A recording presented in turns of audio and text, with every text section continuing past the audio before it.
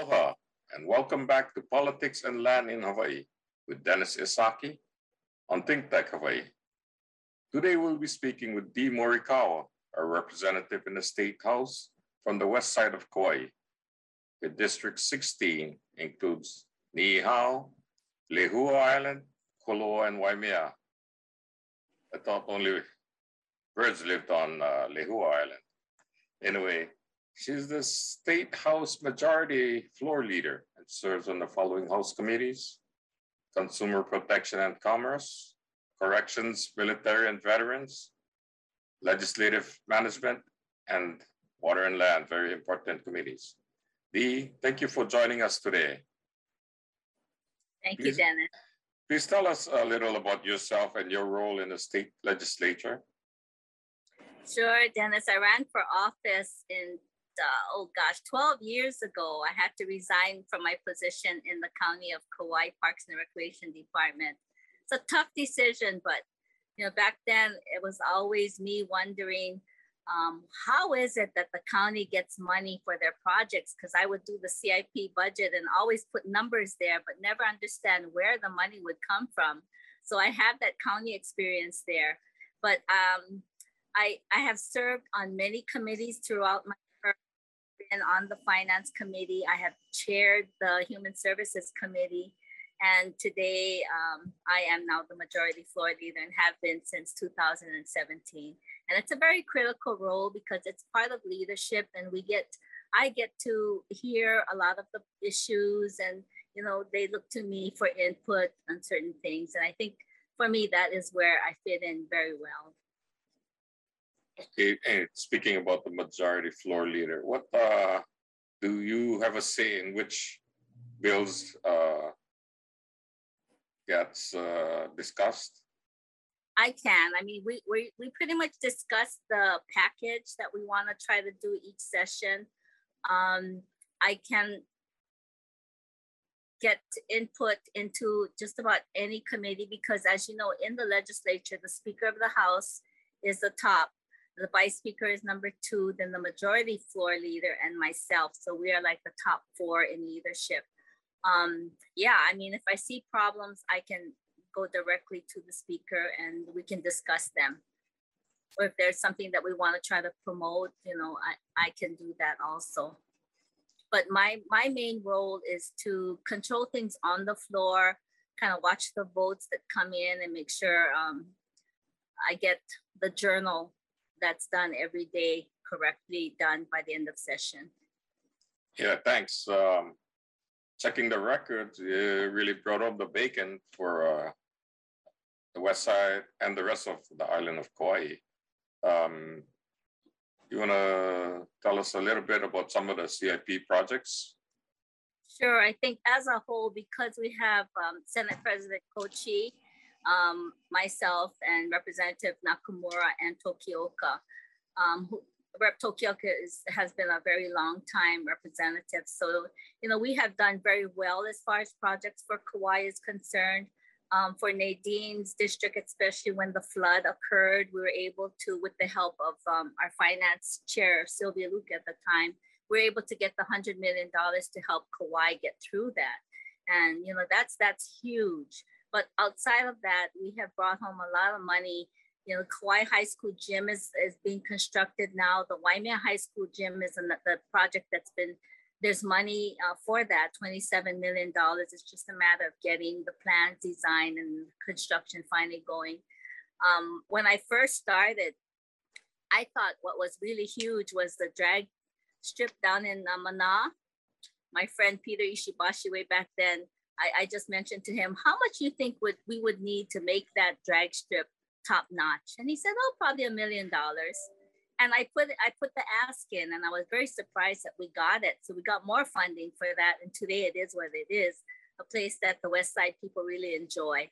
But on top of that, the both harbors have gotten really good funding. They look real good today. Polehale, Kokei, our schools, Waimea Canyon Middle School just got their their covered play court, which is also like a gym similar to the other middle schools in Kauai. That was huge. So we look forward to in the future our Hanapepe Stadium getting a really nice facility with the ticket booth and restrooms and the food booth all attached to one facility. That should be something very exciting. Yeah, thanks. Our friend Tony Ricci appreciates that drag strap. And I understand there's a lot of people go to attend that, keep people off the streets also. Yes. Yeah, yeah. We got some of the other, topics I want to discuss. Of course, housing, and a lot of them is tied into infrastructure, including the sewer. Can the legislature do anything about that, or is it strictly county? Yeah, the legislature has helped the water department get a lot of CIP funding for well improvements and maintenance and all of that. And as long as they have a plan and they come to see us, it's possible that we can help, and we have helped in that area. But nothing has ever been said about the sewer system. And that's my biggest concern, because where I live in Waimea, in 1980, mid 1980s, when we built our house, we had to hook up to the sewer. And after that, there was nothing talked about future expansion into the sewer system. And so I think, as administrations change, their priorities change, but nobody has ever talked about expanding the sewage. And I think now with the mandates on getting rid of cesspools and people having to put in septic systems is just a real burden on homeowners. I think we really need to seriously sit down and talk about how we're going to be able to fund sewer expansion, meaning more sewage treatment plants, more lines into more housing areas, more development areas. And then we can talk about expanding our housing inventory. Yeah, I think that's very important. We got West Side, Kekaha area. It's all low lying. The water table's up high. I'm sure that's the whole cesspool, especially just going into the water system. Right. And even if you got to put a septic system, that's going to cost $35,000 something, add to the cost of a house. So. Yes, and I'm really worried about Kalaheo and Koloa, because by right, those two towns need to have their own sewage treatment plant, whether it be county or whether it be public partnership. It has to be talked about now. People don't realize that when they try to do any improvement on their home, or if they want to sell their homes, they cannot do anything unless they show that they have a septic system in. And like you said, it's very costly. Yeah, I've been saying the same thing. Even Hawaiian homelands, they're and on the whole, there's no system, and they get a lot of land over there. They got 5-year exemptions. They could build a septic, but the exemption is for 5 years. What good will that do after you build a house? Somebody's got to put it. So I think, stuff like that, you're right, got to be addressed. It's a big part of the housing. What about other aspects of housing in general? The county, the state talk about. Yeah, the state has dedicated a lot of funding towards housing projects if you have a project there. Unfortunately for us, especially on the west side, is we have that LA project that the county is spearheading, Lima Ola, right. And then the Habitat for Humanities. They've been doing a great job in getting homes, and those are truly affordable. And then here in Waimea, Habitat will be putting in more homes and apartments. So they're doing really well on my side of the island. That really helps our school population for me, I think, because at once we had such a low population in our high school that it was pretty sad. But now the kids are starting to come back, and we have great schools here. Yeah, that's what Habitat for Humanity is doing a great job, as you mentioned. But they need the infrastructure. And that's where we've helped them. The state has helped them with grants. Right. To do that, Yeah, like tax credits and stuff.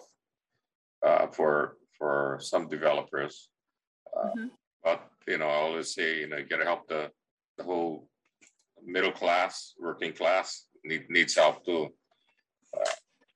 I don't know. They might be addressing 80% of the median income or something, and everybody talking about affordable housing, but to me, it's just a word, affordable. Just calling it affordable, because it's so many percent of right. median income. It doesn't necessarily make it affordable for everybody. So that housing is a big issue. Then coming to the west side, Kekaha, another big problem is the landfill, solid waste. What can you tell us about that? Yeah, even I feel guilty when I throw things in my trash that I know are not going to be recycled. Like, those bottles that we use, not the metal bottles, hydro flask. After a while, you have to dump it and it's going to go in the landfill and it's going to stay there forever. There's got to be, in today's day and age, we have to have some type of something that will cleanly incinerate our trash like H-Power. And I always get the same answer. No, we don't generate enough trash on Kauai, but I have a hard time believing that there's got to be a way we can get rid of it and still use whatever whatever power we can generate from doing that. There has to be a way, but I just can't see us building another mountain somewhere else. And who knows the consequence of what that pollution is going to do to our groundwater. That's a scary thing to think about. But of course, it's the county again. Right. Yeah, they're behind the 8 ball on that, on the landfill relocation. If you go past over there, look at that mountain, and it's getting higher and higher. I don't think we're any closer to getting a new site right now. Even on Oahu, they only recently got the approval. They've been operating the Waimanalo Gulch for a long time, extending past their permits. It's a big issue. It is. So I think we're not doing a good job of recycling either, because I think the beverage recycling program is going down. It's not doing what it's supposed to do. I tried to introduce legislation to make it more of a county issue, so the county would get the benefit of all of that money and dish it out to whoever recycles, but they didn't want it. They thought it was too much of a responsibility. But under the Department of Health right now, there's a lot of not so good things that might be happening to it. I've seen the audits and they don't look too good. So people, instead of taking it to wherever to redeem, they just throw it in the trash. Yeah, so it's, but there's still got to pay up front. So, you're getting a little bit money, but it just, doesn't help the trash problem. Mm-hmm. Yeah. Mm-hmm. Okay. We got that problem we got to work on. So how do you see the past couple of years pandemic issue affecting everybody's lives and your job in the legislature?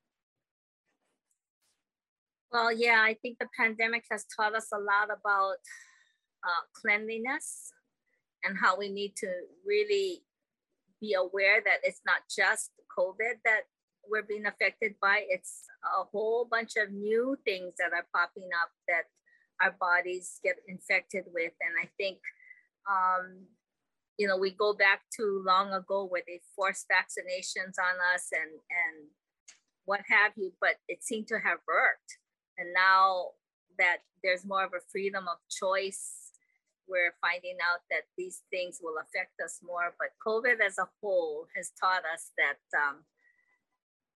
this is serious. We can shut down everything in our lives until we can get a handle on whatever it is that's affecting us at the time. But businesses were hurting. Well, the good thing about it is that now we can start fresh again and figure out how we can make more policy to deal with overcrowding, right? Tourism. I think that's that's a big problem for us right now, is how do we limit capacity, or how do we make visitors pay for their impacts on our infrastructure and on our natural resources. But yeah, COVID's taught us a lot. Yeah, I don't think we're out of it yet. You know, a lot of my friends still getting COVID, either to travel or to, you know, just coming into contact with people, whether they know it or not. And you know, long ago when we were catching viruses, we never took it seriously until COVID hit. Yeah, and then right. we were dying. Then we realized, wow, the word virus can be something serious. Before I just thought, okay, it's a cold, a virus. I just gotta eat chicken soup, right? Yeah. Not, yeah. Yeah, Not, we all had, you know, but now, you know, you take it a little bit more serious. And some other countries take it more serious than others. And tell me about it. I'm trying to go to Japan tomorrow, and man, is it hard. You have to get into this computer thingy on your phone like we used to do with Safe Travels, but theirs is more complicated and they are strict. So I'm just hoping and praying that everything will be okay when I land tomorrow. So did they just open up travel? Not really. No, you still have to get your visa, which you never needed before. You have to get your pre-test. You have to upload it. You have to have your vaccinations up to date, which means at least 3. And then you have to make sure everything's in place when you land there. But there's no quarantine though. If you don't have your papers in place, you may have to quarantine. Yeah, I did travel, not to Japan, but during the midst of the pandemic, if you will. And they said you gotta have your test within 72 hours. I did just and try to time it. But I arrived at Lihue. I didn't have the test results. They said you got to quarantine. But just that, you know, like I got it right after, you know, the result negative. They said, sorry, you're gonna return with it. So you got to quarantine. I go, it's not. So I went Honolulu. Yeah. No, you would think if you can test and you're okay. You're okay. Yeah. So I was negative. So I went Honolulu, I came back with it, and they said, okay, now you're okay. Sometimes the rules kind of crazy. Yeah. Gosh. Yeah. And on the economy, a lot of businesses, they cannot find workers now. So you got any ideas on that? Why can't restaurants not opening the hours that they used to, because they cannot find workers? What do you think of that? Yeah. I have a great example of that. Look at Ishihara Market, the market in the district that has been like so super busy, and now they're shut down. They close early in the afternoon. They can't find workers. You know, I'm not sure what is going on here, because you no longer qualify for unemployment if you're not working.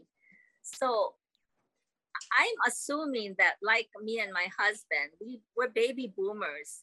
During the pandemic, we all retired and we don't need to work, right? And so that was the workforce that left like a huge amount of vacancies in state and county government also. And I don't think that the younger workforce can do those jobs, just step in and do the jobs. That could be one of the reasons. I mean, we raised the minimum wage, so that's not the issue. Employers are paying more than the minimum wage just because they need workers. I think the younger generation just has found a better way to work from home. Yeah, I've heard that some people pay $30 an hour for dishwashers just to get it done. And even at Mark's Place, every close don't open like 5 hours now due to lack of.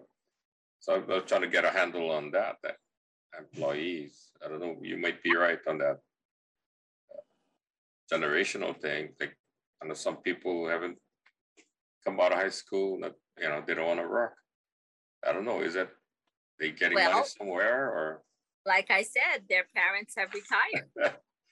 I don't know if their parents or their grandparents or something. Yeah, exactly.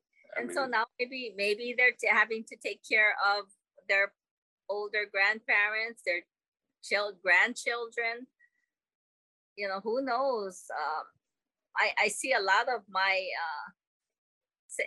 people similar to my age who are grandparents. They fly to Oahu to go watch their grandchildren. yeah, I mean, like you said, you raise the minimum wage. They, they get, not bad pay. Yeah. What did we start off working for? $1 something an hour. $1.80 for Yeah, me. yeah. I worked, $1.60. After college, I made for an engineering company for $4.05 an hour after college. Yeah. And I don't know, you tell the guys working, they won't work for, what is the minimum wage now? And it'll go up to what, $18? Yeah. Soon? Yeah. So yeah, that's a tough one to crack. Why a lot of stores are going into self-service type because they can't get the people to check you out anymore. So you check yourself out now, but that's a new way.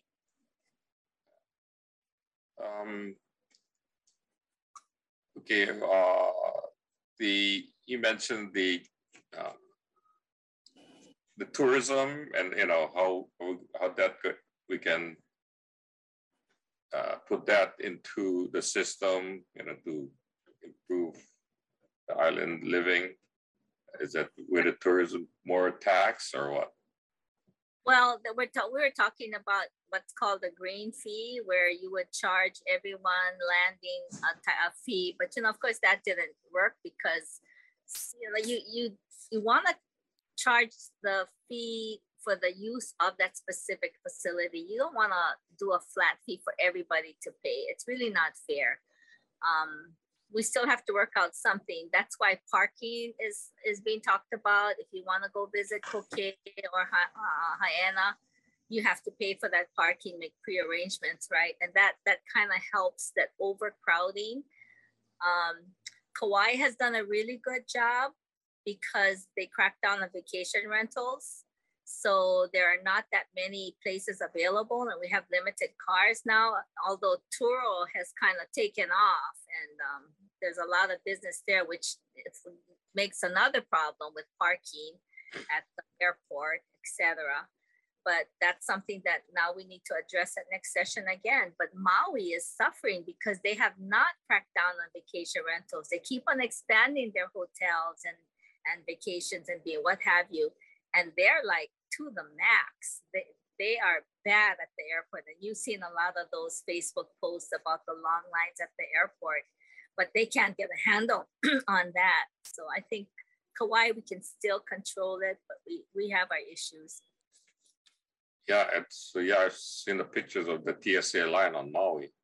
Yeah, it's pretty bad. On Kauai, like you mentioned, the Turo, I think they're parking the cars by Walmart now on the side of Walmart. So cracking down because they're all parking at the airport. Hey, that's why people don't have to work now, because they have jobs like that. Oh yeah. That's one of the things. Another thing, we got $600 million to DHHL. So where do you see them going? Yeah, that's huge. I mean, I had a notice that they're starting the expansion up in Hanapepe. Right. Wine home. So that's big. I can see where that's going to start. And I can see more things happening next year especially after election, after the new administration kicks in. Yeah. I think, over there, they can tie it to a sewer, but on the whole side, like I mentioned, there's no sewer plant. So it's, it's a big thing. They got other things, a lot of things with agriculture too. Yes. Trying to do, So it's good. It's come a long way. Is that part of a settlement that they've been talking about for a while? Also, the Kalima settlement was a different funding. was kind of a huge settlement that they had to pay out for all of those beneficiaries that were on the list and didn't get the benefit of it. So that's a huge accomplishment that has never been addressed in many, many years. So, I really, not to play politics here, but Sylvia Luke was huge on these decisions. Oh, yeah. And she just wanted to make sure that all of these things got done before she left. I knew she was leaving. Oh, yeah. Darn. Yeah. But so now we can start fresh next session if the economy keeps on the way it is. I mean, God, our taxes have come in so high. I don't know why. From late last year, transient accommodation taxes rose 400% plus. Corporate taxes went up double digits. So that's why we were able to fund all of these things. I mean, I believe just about every grant and aid application that came in got theirs last session, which is unheard of. So that's one good thing about the economy coming back, visitors, what have you. So we have to be able to balance. We want them to come and spend, but we're not comfortable with having to deal with the traffic and all of that stuff. But somehow we need to find that balance. Yeah, great. That's good. Another thing we have is criminal justice reform. It comes under one of the committees you serve on.